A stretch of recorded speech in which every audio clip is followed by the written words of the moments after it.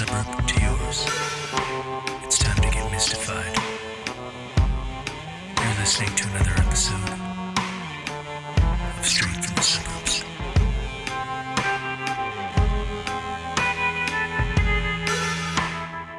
And now your host, the Crypt Keeper. Welcome back to the Straight from the Suburbs podcast, Season 2, Episode 5.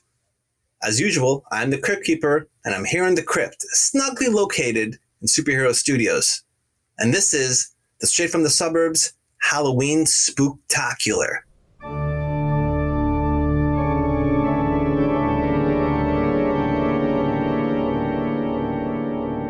Halloween is one hell of a ride. Ever since I was a kid Crypt Keeper, it always filled me with wonder. And now that I've taken the mantle of adult Crypt Keeper, inside I'm still kid Crypt Keeper, but I'm still in wonder about Halloween. Specifically, the traditions. Where did such macabre traditions come from? Why do we dress up in costumes? Why do we go door to door asking for treats? Why do we threaten to play a cruel trick on people? Why do we carve pumpkins, put candles in them, and call them jack-o'-lanterns? Why do we decorate with skeletons, ghosts, and witches? In my research, I found out that modern Halloween was brought over by the Irish, and that this esoteric tradition was almost wiped out by the Puritans, mostly south of the border, but that it thrived here in the Ottawa Valley, where such occult traditions were freely practiced. Upon hearing that, some Irish that settled in the US immigrated once more to the Ottawa Valley, where they were free from persecution and able to practice their traditions from Ireland amongst like-minded individuals here in Canada, specifically the Ottawa Valley. But to understand further this plight, one must know and understand the lore from whence it came. Ancient magic, ancient magicians, hidden knowledge from 3,000 years ago, the Stella Sapiente of the Celts, Druids, and their sacred tradition of Samhain.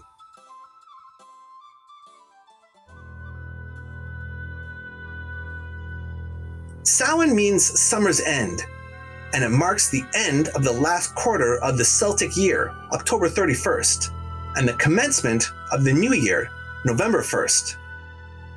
It was the last festive gathering of the fall, halfway between the fall and winter equinoxes, a time to feast and celebrate the bounty of the harvest and prepare for the dark winter days to come. While families were out gathering up the harvest, the hearth fires were left to burn out. Once harvest was finished, the community would gather and light a huge bonfire, November coming fire, offering sacrifices to the gods, sharing food and drink with others. When the celebration was over, they would take some coals from the communal bonfire to relight their hearth fires in their homes. During this time of transition, the Celts believed the veil between the living and the dead was at its thinnest, and the spirits of all those who had passed away since the previous Samhain celebration moved on to their next life.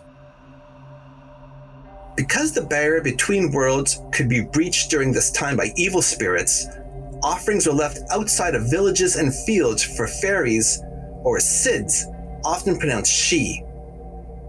Now, the she were mystical beings from the even more mysterious Dedannans, to whom the great majority of fairy or fae gods belonged. The she or the fae of old were not how they are depicted today. Back then, they were mysterious, mystical, cunning, and diabolical. As a result, people would dress up as animals and monsters so the fairies wouldn't recognize or kidnap them. There are some truly horrifying creatures linked to Samhain. For example, the puka, a shape-shifting creature that takes harvest offerings from the field. Or Lady Gwyn, a headless woman in white who, along with her black pig, chases people who are out at night. Or perhaps the Dula, an impish creature that sometimes appears as a headless horseman carrying their severed head and riding a horse with flaming eyes. If you saw one, it was an omen of death. The Slua would go into houses and steal souls. Over time, smaller bonfires called Samnanagan were lit adjacent to farms and houses to better protect families from witches and the aforementioned fabled creatures. A Samhain altar was then added as a mystic personal touch for the home. A Samhain altar would feature symbols of the harvest and of deceased loved ones. Families would leave their windows and front door open and put out food on the table the night of Samhain in case spirits of their ancestors came to call. Carved turnips, called jack-o'-lanterns, were attached by strings to sticks and glowed from coals inside them. When the Irish came to the fertile Ottawa Valley, turnips weren't as easy to find as pumpkins, so they started to use the readily available pumpkins we still see nowadays. Pumpkins with ghoulish faces and illuminated by candles are a sure sign of Halloween. The practice came from pagan lore about a mortal man named Stingy Jack. According to the tale, Stingy Jack invited the devil to have a drink with him. True to his name, Stingy Jack didn't want to pay for his drink, so he convinced the devil to turn himself into a coin that Jack could use to buy their drinks. Once the devil did so, Jack decided to keep the money and put it in his pocket next to a silver cross, which prevented the devil from changing back into his original form.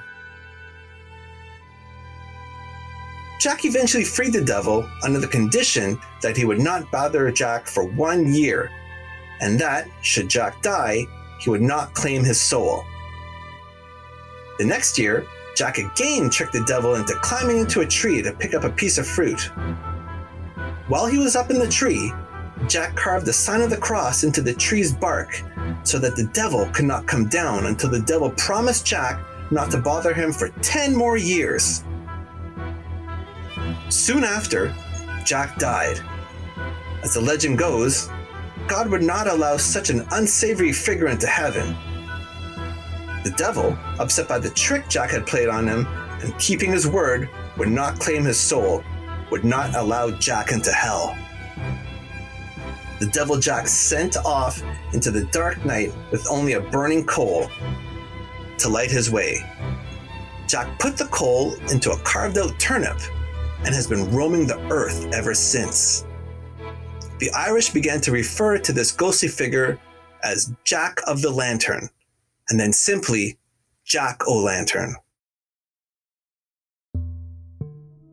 Pranks were often played on people during Samhain, though they were typically blamed on the fairies.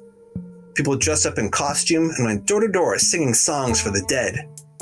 They were rewarded with a drink or a devilishly tasty soul cake. Soul cakes were gifted so those at your door would not curse your home or play a trick on you. You never know who will show up at your door during Samhain. These traditions form the basis of our modern day trick-or-treating. So, macabre listeners in the crypt, with Halloween around the corner, remember how it all began with Samhain.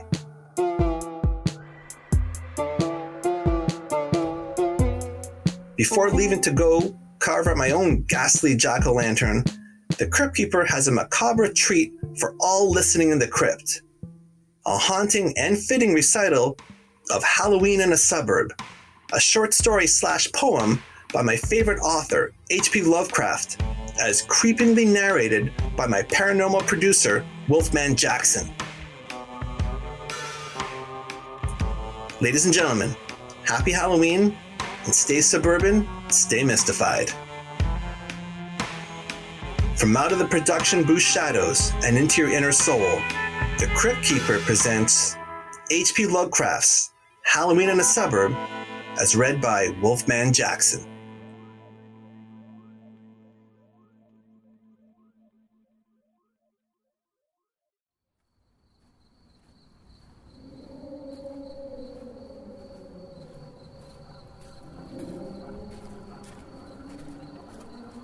The steeples are white in the wild moonlight, and the trees have a silver glare. Past the chimneys high see the vampires fly, and the harpies of upper air that flutter and laugh and stare. For the village dead to the moon outspread never shone in the sunset's gleam, but grew out of the deep that the dead years keep, where the rivers of madness stream down the gulfs to a pit of dream. A chill wind weaves through the rows of sheaves in the meadows that shimmer pale and come to twine where the headstones shine, and the ghouls of the churchyard wail for harvests that fly and fail.